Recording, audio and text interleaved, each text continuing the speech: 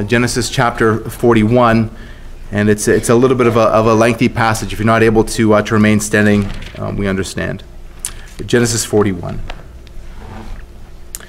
After 2 whole years, Pharaoh dreamed that he was standing by the Nile. And behold, there came up out of the Nile 7 cows, attractive and plump, and they fed in the reed grass. And behold, 7 other cows, ugly and thin, came up out of the Nile after them and stood by the other cows on the bank of the Nile. And the ugly, thin cows ate up the 7 attractive, plump cows. And Pharaoh awoke, and he fell asleep and dreamed a second time. And behold, 7 ears of grain, plump and good, were growing on one stalk. And behold, after them sprouted 7 ears, thin and blighted by the east wind. And the thin ears swallowed up the 7 plump, full ears. And Pharaoh awoke, and behold, it was a dream. So in the morning his spirit was troubled, and he sent and called for all the magicians of Egypt and all its wise men. Pharaoh told them in his dreams, but there was none who could interpret them to Pharaoh. Then the chief cupbearer said to Pharaoh, I remember my offenses today. When Pharaoh was angry with his servants, he put me and the chief baker in custody in the house of the captain of the guard. We dreamed on the same night, he and I, each having a dream with his own interpretation. A young Hebrew was there with us, a servant of the captain of the guard. When we told him, he interpreted our dreams to us, giving an interpretation to each man according to his dream. And as he interpreted to us, so it came about. I was restored to my office, and the baker was hanged. Then Joseph sent and called Joseph, and they quickly brought him out of the pit. And when he had shaved himself and changed his clothes, he came in before Pharaoh. And Pharaoh said to Joseph, I've had a dream, and there's no one who can interpret it. I've heard it said of you that when you hear a dream, you can interpret it. And Joseph answered Pharaoh, it is not in me. God will give Pharaoh a favorable answer.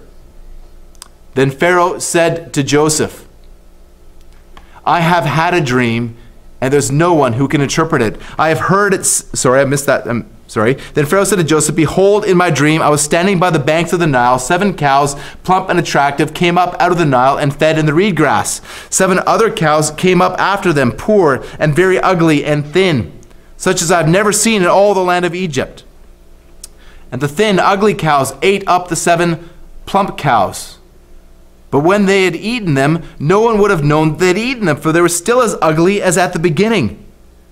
Then I awoke. I also saw in my dream 7 ears, growing on one stalk, full and good. 7 ears, withered, thin, and blighted by the east wind, sprouted after them. And the thin ears swallowed up the 7 good ears. And I told it to the magicians, but there's no one who could explain it to me. And then Joseph said to Pharaoh, the dreams of Pharaoh are one. God has revealed to Pharaoh what he is about to do. The 7 good cows are 7 years, and the 7 good ears are 7 years. The dreams are one. The 7 lean and ugly cows that came up after them are 7 years. And the 7 empty ears blighted by the east wind are also 7 years of famine. It is as I told Pharaoh, God has shown to Pharaoh what he is about to do. There will come 7 years of great plenty throughout all the land of Egypt. But after them there will arise 7 years of famine, and all the plenty will be forgotten in the land of Egypt. The famine will consume the land, and the plenty will be unknown in the land by reason of the famine that will follow, for it will be very severe. And the doubling of Pharaoh's dream means that the thing is fixed by God, and God will shortly bring it about. Now, therefore, let Pharaoh select a discerning and wise man and set him over the land of Egypt. Let Pharaoh proceed to appoint overseers over the land and take 1/5 of the produce of the land of Egypt during the 7 plentiful years, and let them gather all the food of these good years that are coming and store up grain under the authority of Pharaoh for food in the cities, and let them keep it. That food shall be reserved for the land against the 7 years of famine that are to occur in the land of Egypt, so that the land may not perish through the famine." This proposal pleased Pharaoh and all his servants. And Pharaoh said to his servants, "Can we find a man like this in whom is the Spirit of God?" Then Pharaoh said to Joseph, "Since God has shown you all this, there is none so discerning and wise as you are. You will be over my house, and all my people shall order themselves as you command. Only as regards the throne will I be greater than you." And Pharaoh said to Joseph, "See, I have set you over all the land of Egypt." Then Pharaoh took his signet ring from his hand and put it on Joseph's hand and clothed him in garments of fine linen and put a gold chain around his neck and made him ride in his second chariot. And they called out before him, "Bow the knee." Thus he set him over all the land of Egypt. Moreover, Pharaoh said to Joseph, "I am Pharaoh, and without your consent no one shall lift up hand or foot in all the land of Egypt." And Pharaoh called Joseph's name Zaphenath-Paneah, and he gave him in marriage to Asenath, the daughter of Potiphera, priest of On. So Joseph went out over the land of Egypt. Joseph was 30 years old when he entered the service of Pharaoh, king of Egypt. And Joseph went out from the presence of Pharaoh and went through all the land of Egypt. During the 7 plentiful years, the earth produced abundantly. And he gathered up all the food of these 7 years, which occurred in the land of Egypt, and put the food in the cities.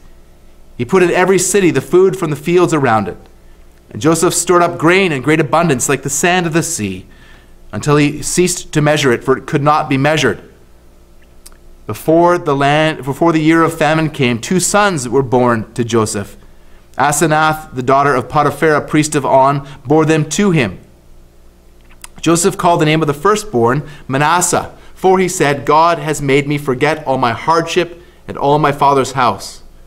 The name of the second he called Ephraim, for God has made me fruitful in the land of my affliction. The 7 years of plenty that occurred in the land of Egypt came to an end. The 7 years of famine began to come, as Joseph said. There was famine in all the lands, but in all the land of Egypt there was bread. When all the land of Egypt was famished, the people cried to Pharaoh for bread. Joseph said to all the Egyptians, "Go to Joseph, and what he says to you, do." So when the famine had spread over all the land, Joseph opened the storehouses and sold to the Egyptians, for the famine was severe in the land of Egypt. Moreover, all the earth came to Egypt to Joseph to buy grain, because the famine was severe over all the earth. This is the word of the Lord. You may be seated.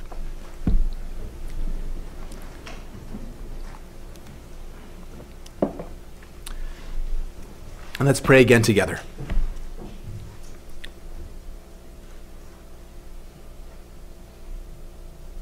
Heavenly Father, as we approach this passage of Scripture,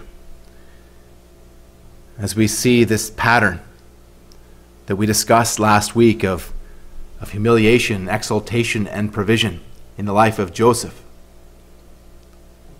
Lord, we pray that you would help us to see and to trust in your sovereign providential care.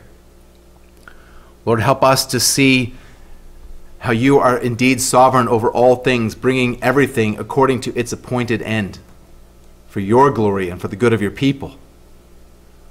Lord, we pray that you would help us to see our own humiliation and exaltation and provision. Lord, for you are our God every bit as much as you are Joseph's God. Lord, help us to see that these things, this humiliation and exaltation and provision, points ultimately to Jesus Christ, our Lord and Savior, who is the provision for our sin. Lord, help us to see with the eyes of faith, and help us to look to you, the giver of all good things. For you are the Father of lights, with whom there is no variation or shadow due to change. You are the always faithful God. We pray this in Jesus' name. Amen. Well, as I said to the children, in Canada, our Prime Minister is widely but wrongly considered to be the head of state. As a constitutional monarchy, the executive government and authority belongs to the Crown. the ruling monarch of England, currently Queen Elizabeth II, and is represented by the Governor General. But Queen Elizabeth is more than a figurehead. She is our official head of state. But the Prime Minister is the leader of the largest party in the House of Commons, the head of government and our national leader. And the role of the Prime Minister has always included a strong managerial component, as the title suggests. He is the first minister, but he's also the administrator-in-chief of the federal government. And according to the office of the Privy Council, the position of the Prime Minister rests on the exercise of powers in three interrelated areas: recommending the appointment of individuals to key positions, organizing the cabinet, including portfolio composition and mandates, and providing leadership and direction to the government. This is an enormously powerful position in this country, as the Prime Minister controls who are in senior positions of power in the cabinet and the public service. As the Prime Minister controls the organization of departments and administrative offices, and controls the creation of crown corporations, and even controls who is appointed in the position of the Governor General, the Queen's representative. As we look through the history of Canada, many of the prime ministers, including our current Prime Minister, are familiar with the halls of power. Many of them are drawn from the cultural elites, from well-connected and wealthy families, including this present Prime Minister. Well, Joseph too was born into privilege. Joseph was the favored son of the wealthy patriarch Jacob, who himself was favored by God. And Jacob made Joseph a robe of many colors. And when Joseph's brothers saw that their father loved Joseph more than all of them, they hated him and could not even speak civilly to him. And this tension in the family was compounded by Joseph's two dreams. In the first, he dreams that he was binding sheaves of grain with his brothers in the field, and his sheaf stood upright while his brothers' sheaves bowed before his sheaf. His brothers interpreted the dream correctly. Are you indeed to reign over us, or are you indeed to rule over us? They hated him all the more. And then came a second dream, which the sun and moon and 11 stars bowed down before Joseph. And this time even his father Jacob rebuked him. His brothers were jealous, but Jacob kept these things in mind. And it all came to a head when Jacob sent Joseph to check on his brothers in Shechem, 80 kilometers away. And he finds his brothers in Dothan, another 20 kilometers further. And the brothers see Joseph coming and plot to kill him. But Reuben convinces them to throw him into a pit. And so the brothers strip Joseph of his robe and throw him into the pit, planning to kill him later. But Judah convinces them to sell Joseph as a slave to some passing Ishmaelites, who then take Joseph as a slave to Egypt, to Potiphar, the captain of Pharaoh's guard. Meanwhile, the brothers slaughter a goat and pour its blood on the robe and convince Jacob that an animal has killed Joseph. And so chapter 39 begins with Joseph as a slave in Potiphar's house. Joseph has been humiliated, seemingly as low as we can go. But we get a glimmer of hope as we're told that God is with Joseph, and that Joseph finds favor in Potiphar's house. And that the Lord blesses Potiphar's house because of Joseph. But Joseph is about to be humiliated even further. Things get worse for him when Potiphar's wife sets her sights on Joseph. She repeatedly tries to seduce him, and he refuses again and again, until finally she grabs hold of him and insists that he lie with her. But we know what happens next. Joseph flees, leaving his robe in her wicked hand. And so she accuses Joseph to her husband of assaulting her, presenting the coat, the robe, as Exhibit A. She accuses him of assaulting her. And in his rage, Potiphar throws Joseph into prison. But even here, we get another glimmer of hope as we're told that the Lord is with Joseph and that Joseph is given a position of responsibility in the prison. Yet a privileged prisoner is still a prisoner. Nonetheless, this sets the scene for chapter 40 when Pharaoh's chief cupbearer and chief baker are thrown into prison under Pharaoh's anger, and Joseph is told to look after them. And both of them dream troubling dreams. Joseph successfully interprets the dream, telling them that interpretations belong to God. And so he gives them God's interpretation of their dreams. The cupbearer will be restored to his original position, but the baker will be executed. Joseph asks the cupbearer to remember him to Pharaoh when he is restored to his position. Everything happens exactly as Joseph had said it would, but the cupbearer forgets him. So we've seen Joseph's deep humiliation. And here in chapter 41, we're going to see Joseph's exaltation, not like our politicians from a position of privilege, but here we see Joseph's meteoric rise from the pit to Pharaoh's right hand, from prison rags to royal apparel, from prisoner to prime minister. It's 2 years, 2 whole years after the events of chapter 40. Although the Lord had enabled Joseph to accurately interpret the dreams of the cupbearer and the baker, the cupbearer forgot. But the Lord didn't forget.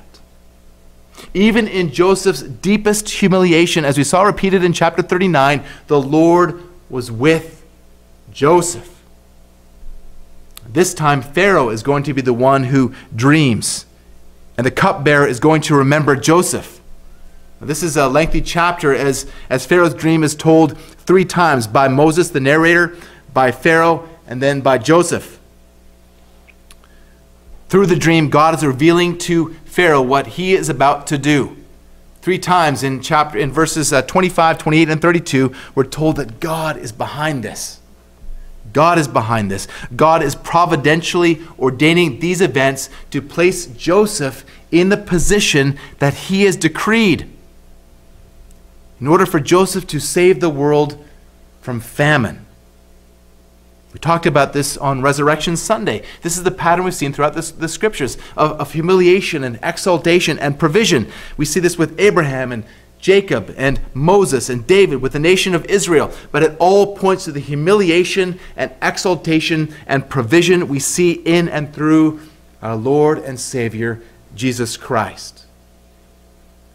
So we track quickly through the scenes in this chapter. In verses 1 to 7, Pharaoh dreams. Finally, now after 2 years, things start to move. Pharaoh dreams that he is standing by the Nile River, and 7 cows, attractive and plump, come up out of the river and begin to feed on the papyrus reeds that grow along the banks of the Nile. Then 7 other cows, ugly and thin, emerge from the water. Now these malnourished cows provide a stark contrast to the healthy ones. Suddenly, the skinny cows devour the plump ones. And so Pharaoh wakes up from his dream. And now, had you dreamed this dream, you would probably wake up too, even living in a culture where there isn't much meaning invested in dreams as there was in Pharaoh's. This was a disturbing dream for Pharaoh. And perhaps particularly because the Nile River had such a big role in Egyptian culture. It's the central feature of the Egyptian landscape. It cuts right through the middle of the country from south to north as it flows into the Mediterranean Sea. Its annual flood cycle left a layer of silt on the ground that provided fertilizer for the Egyptians to plant their crops. The fertilizer that provided the crops that were needed to feed the country. Walter Brueggemann points out that the Nile River is not only a geographical referent, it is also an expression of the imperial power of fertility. It is administration of the Nile, he says, which permits the king to generate and guarantee life.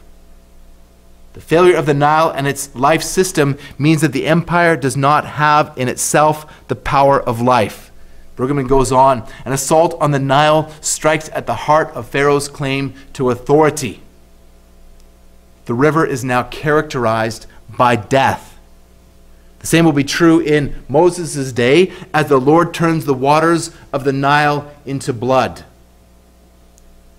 There's more going on here than an assault on Egypt's center of economic and social stability. The Nile itself was deified as Hapi, the god of fertility, who brought the flooding that enabled the people to survive.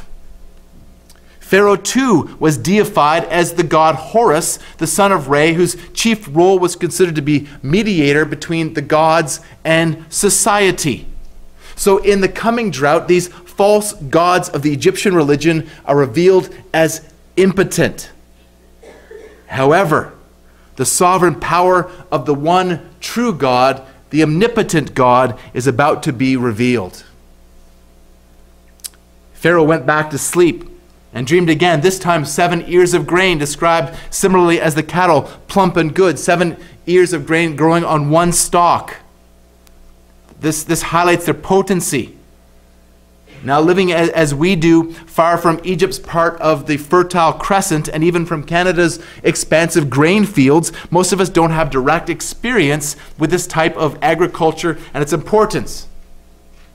Laurie Crick will probably remember the Marquis wheat cultivar developed by Dr. Charles Saunders in Canada in 1904. The London Daily Express wrote of Saunders at his death that he gave more wealth to his country than any other man. They say that Marconi gave power, but Saunders gave abundance. Great lives these. The power of grain, the power of wheat was the power of life. In that culture, grain is life. The mention of grain is reminiscent of Joseph's dream, where the plump good ears are followed by the 7 gaunt ears and are swallowed by them. These ones are thin and blighted ears from the east wind that blow in from the Sahara Desert. And again, Pharaoh wakes, and it was a dream. Now in verses 8 to 13, the cupbearer remembers. The next morning, as Pharaoh wakes, he's troubled and sends for his magicians and his wise men. Well, remember what we said about dreams in chapter 40, that what troubled the cupbearer and the baker was that there was no one to interpret their dreams.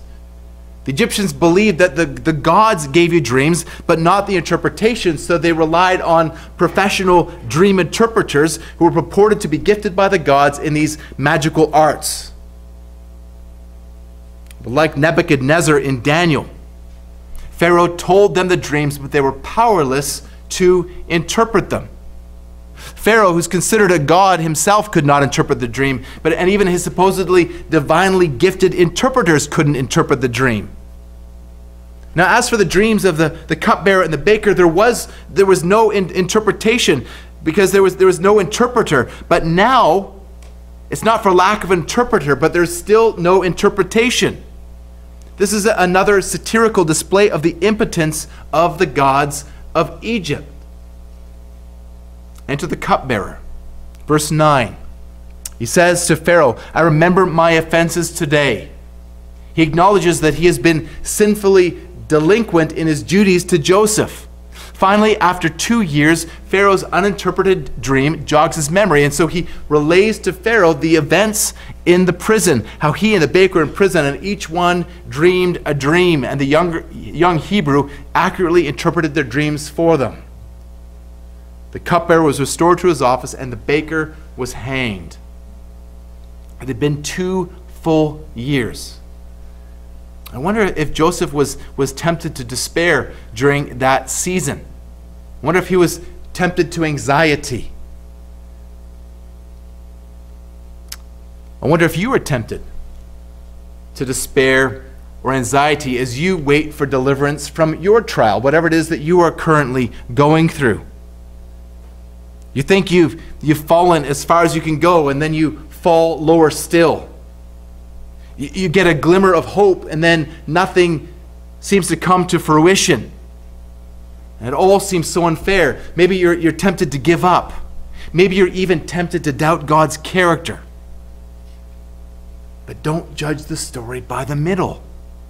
Proverbs 3, 5, and 6, trust in the Lord with all your heart and do not lean on your own understanding. In all your ways acknowledge him, and he will make straight your paths.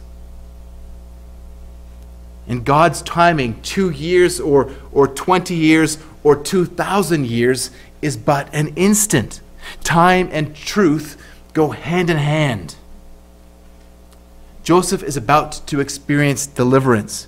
Joseph is about to be exalted to the position the Lord has foreordained for him. Joseph is about to do the good work that God has prepared in advance for him to walk in. Ephesians 2:10 and Galatians 6:9. Let us not grow weary of doing good, for in due season we will reap if we do not give up. Don't give up. Don't look to your external circumstances, but to your eternal circumstances. Don't think as though this is always the way it's going to be. This is an illusion. This life is not as real as our eternal life. This life is temporary. Your eternal life is forever. And so ultimately, we're waiting for the Lord's return. This is when all injustice is going to end. This is when every wrong is going to be made right. Remember Peter's words in 2 Peter 3, 8, and 9. For with the Lord, one day is as 1,000 years, and 1,000 years as one day.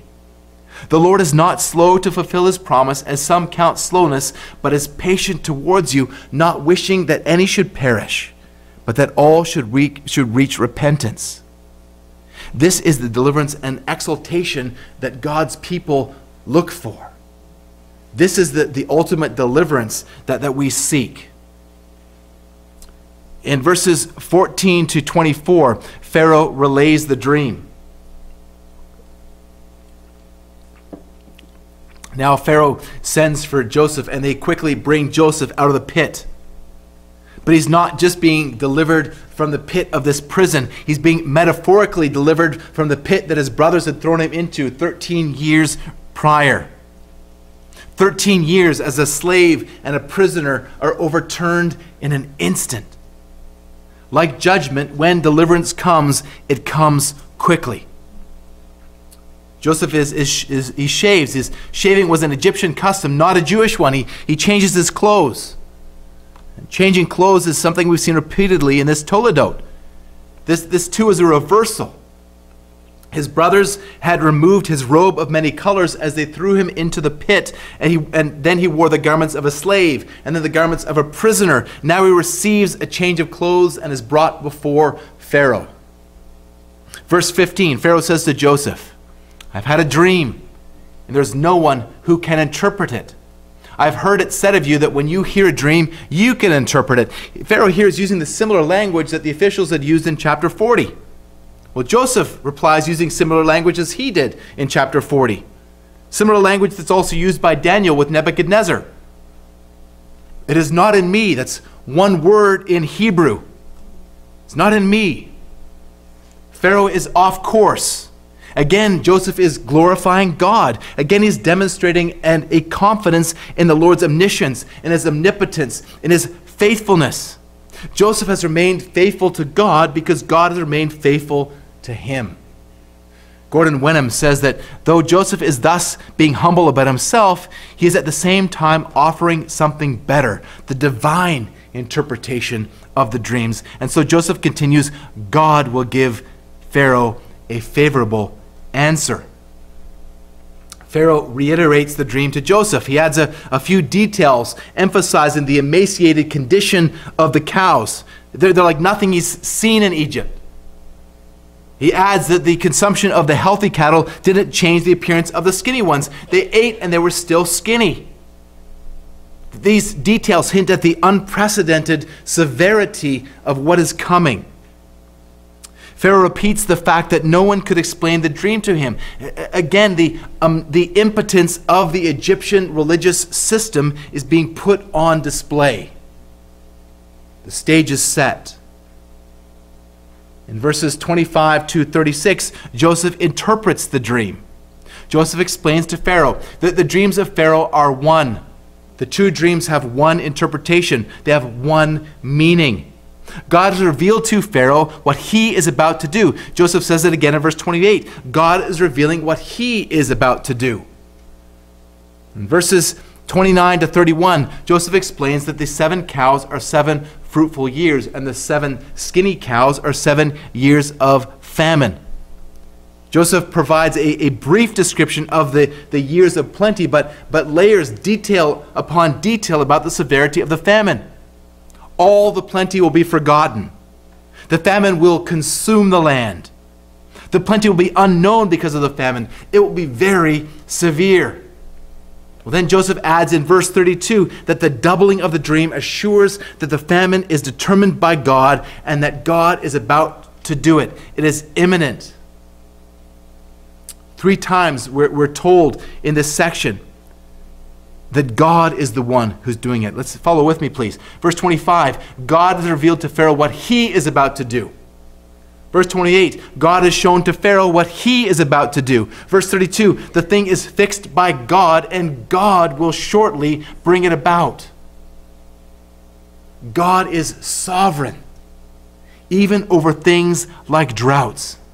God is providentially guiding all things to their appointed end for his glory and for the good of his people. In verses 33 to 36, Joseph goes beyond what Pharaoh asked him to do. He gives advice on how to weather the storm. This is a dark providence, but it's not time just to roll over and die. They need to act, and the time to act is now. Joseph says that Pharaoh should select a wise and discerning man over the land of Egypt. Joseph explains then to Pharaoh that they should then appoint overseers to take 20% of the produce during the years of plenty and then store it as a reserve against the 7 years of famine, so that the country should not be wiped out or cut down. Now Joseph doesn't know it yet, but he's creating his own job description. He's revealing himself to be a wise and discerning man. But just as the interpretation of the dream came from God, so does Joseph's wisdom and his discernment. Joseph can take no more credit for this plan than he could for the interpretation of the dream. It's all from God. Neither can you take credit for your wisdom or for the things that you do right. You can only take credit for your mistakes and for your sins, but thankfully, brothers and sisters, God is at work even in those. He's working even your mistakes and your sins out for your good and for his glory. And finally, in verses 37 to 45, finally in the life of Joseph, we see Joseph exalted. Joseph is exalted. Pharaoh and his servants are pleased with Joseph's proposal. And so the king and his advisors, they recognize Joseph's wisdom. Pharaoh declares to his servants in verse 38, "Can we find a man like this in whom is the Spirit of God?" Now Pharaoh here is saying more than he understands. The Spirit of God is indeed in Joseph. Pharaoh now acknowledges that God has revealed this to Joseph and recognizes Joseph's unmatched wisdom and discernment. So this job description that Joseph outlined became his resume. Pharaoh sets Joseph over his house and over the nation. He places him second only to the throne. Joseph becomes the prime minister or vizier of all of Egypt. Pharaoh says to Joseph in verse 41, "See, I have set you over all the land of Egypt." And Pharaoh takes his signet ring and puts it on Joseph's hand. This is a sign of royal authority. He clothes Joseph in fine linen and puts a gold chain around his neck. This is yet another change of clothes. Joseph's time of humiliation is over. His time of exaltation has begun. Joseph is given to ride in the second chariot, and the people throughout the country were to bow the knee to him. And again, Pharaoh pronounces Joseph's authority. I am Pharaoh, and without your consent, no one shall lift up hand or foot in all the land of Egypt. Verse 44, Pharaoh is the only one who is exempt from Joseph's rule. Like Nebuchadnezzar with Daniel, Pharaoh gives Joseph a new name, Zaphenath-Paneah. And although the meaning of the name is not known for certain, it's generally understood to mean something like, the God has said he will live. And then Pharaoh gives Joseph a wife, Asenath, the daughter of Potipharah, the priest of On. Now, On will later be called Heliopolis by the Greeks. It's the center of worship for the Egyptian sun gods Re and Atum. There's questions here about Joseph's marriage to the daughter of a pagan priest. The Jewish Midrash contends that Asenath was the daughter of Dinah and Shechem, giving her Jewish roots. But of course, this is speculation. We can see here from Joseph's marriage into this priestly caste that his power is further enhanced. He's now freed from the pit. Joseph goes out to survey the land. Egypt, the land that had been until now the land of his captivity, is now the land of his dominion. Then in verses 46 to 57, Joseph is fruitful. Joseph's part in the story began back when he was 17. Now he's 30. It's going to be another 9 years before the story reaches its climax, 2 years into the drought in chapter 45, when his brothers come to him looking for food. It'll be more than 20 years after his brothers sold him into slavery, a length of time similar to Abraham's wait for a promised son, and Jacob's exile with Laban in Haran. But Joseph, as we see at the end of Genesis, will rule Egypt for 80 years. In verses 47 to 49, we see the beginning of the fulfillment of the dream and the fulfillment of Joseph's instructions. We're told that the earth produced abundantly and grain was stockpiled adjacent to each city.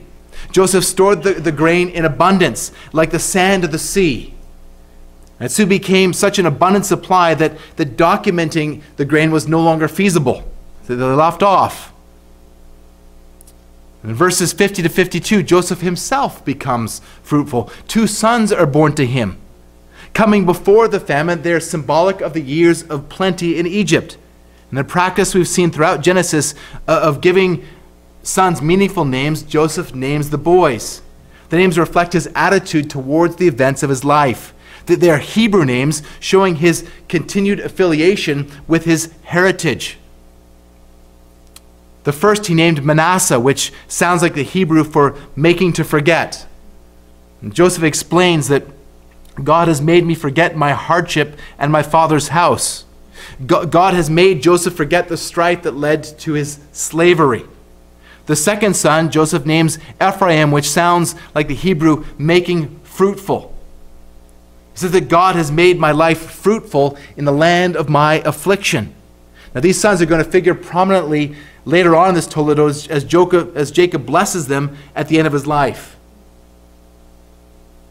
But in verse 53, we see the beginning of the next phase of the fulfillment of Pharaoh's dreams. The years of plenty have come to an end, and the years of famine begin, just as God has revealed to Joseph. The famine, we're told, now spread beyond the border of Egypt into the surrounding lands. But because of the wisdom God has given to Joseph, Egypt itself is well provided for.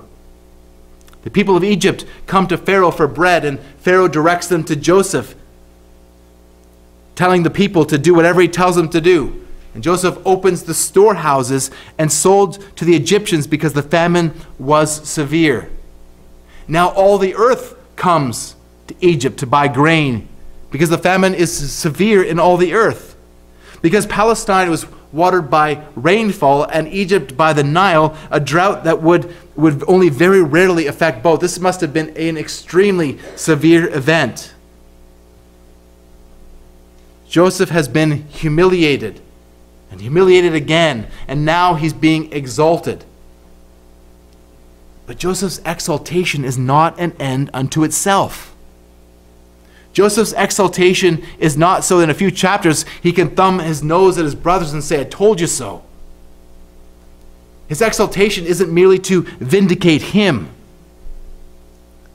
Now maybe you have been humiliated. Of course, not to the level of Joseph, but maybe people have treated you unfairly. Maybe people have judged you wrongly. Maybe you're waiting for your exaltation. But if you're waiting for your exaltation for its own sake or for your own sake, you're missing the point. Maybe you're still waiting for your exaltation because you have to go through more humbling. If you are in Christ, you will be exalted. Maybe in this life, but certainly in the next. But your exaltation is not for you. It might just be for the provision of others. It might just be so that you can be able to come and help others from a position of humility. Joseph could say correctly to his brothers in chapter 45, verse 7, "And God sent me before you to preserve for you a remnant on earth, to keep alive for you many survivors." So we wonder, does the fulfillment of these dreams that Pharaoh's had, does it stir up Joseph's hope for the fulfillment of his own dreams? But again, your exaltation is not for you, just as much as it was not for Joseph. Your exaltation is not so that you can be vindicated by others. Your exaltation is not so that you will look good before others, but so that God will be glorified before all. In chapter 41, Joseph has been exalted not by Pharaoh, but by God. God, though not the author of sin, used Joseph's brothers for Joseph's humiliation. God used the false accusations of Potiphar's wife to humiliate him further. And the cupbearer's failure to remember to humiliate him even further. And fulfillment of this dream came. Of Pharaoh's dream, and fulfillment of Joseph's dream would come as his brothers come to him. And eventually as his whole family comes to him looking for food. So not just the cupbearers and the baker's dream were fulfilled. Not just Pharaoh's dream was fulfilled, but Joseph's dream is being fulfilled here. Pharaoh recognizes that God is with Joseph. Again from Gordon Wenham. God is more evidently with Joseph than ever before, for he is miraculously summoned from prison, interprets Pharaoh's dreams, and is appointed second in the kingdom to Pharaoh himself. God is providentially ordaining these things to place Joseph in the position that he has decreed for him in order to save the world from famine. And it all points to the humiliation and exaltation and provision we see in and through our Lord and Savior, Jesus Christ. God delivered Joseph from prison to save the world from famine. God would deliver Israel from Egypt and exalt them as a holy nation in order to bless the world through them. Fulfillment of Genesis 12:3. God would deliver Jesus from the tomb on the third day and exalt him through his resurrection and ascension as the King of Kings and the Lord of Lords in order to save the world. John 3:16, "For God so loved the world that he gave his only Son, that whoever believes in him would not perish but have everlasting life." And all of this is still in the fulfillment of the promise that God gave to Abraham in Genesis 12:3, that in you all the families of the earth will be blessed. The Lord blessed Potiphar's wife for Joseph's sake, 39:5. Here God blesses Egypt for Joseph's sake to save the world, Genesis 41:57. And in 45:7, again, God sent me before you to preserve for you a remnant on earth, to keep alive for you many survivors. And again, in the fullness of time, God will save his people by sending his Son into the world. In Joseph's humiliation and exaltation and provision, we see Joseph as a type of Christ. The Spirit of God dwelt with Joseph, Genesis 41:38, and in Jesus, Matthew 3:16. Joseph is the prophet bringing God's word to Pharaoh. Jesus is the prophet bringing God's word to the world. Hebrews 1 and 2. All the people bow the knee to Joseph. All the people and everyone will bow the knee to Jesus. Philippians 2:10. Joseph was exalted to Pharaoh's right hand to rule as prime minister of Egypt. Jesus is exalted to the right hand of God in Acts 2:33 to rule as King of kings and Lord of lords. This story of Joseph, as we see who God is in exalting this man who has been humiliated unjustly and used of God to provide for many people, to save many lives, is a picture of Jesus Christ. As we see the pattern of humiliation and exaltation and provision. And as those who have repented of their sin and put their faith in Jesus Christ, you too can trust that in Christ, your humiliation will give way to your exaltation and provision for many, for the glory of God's name. Let's pray together.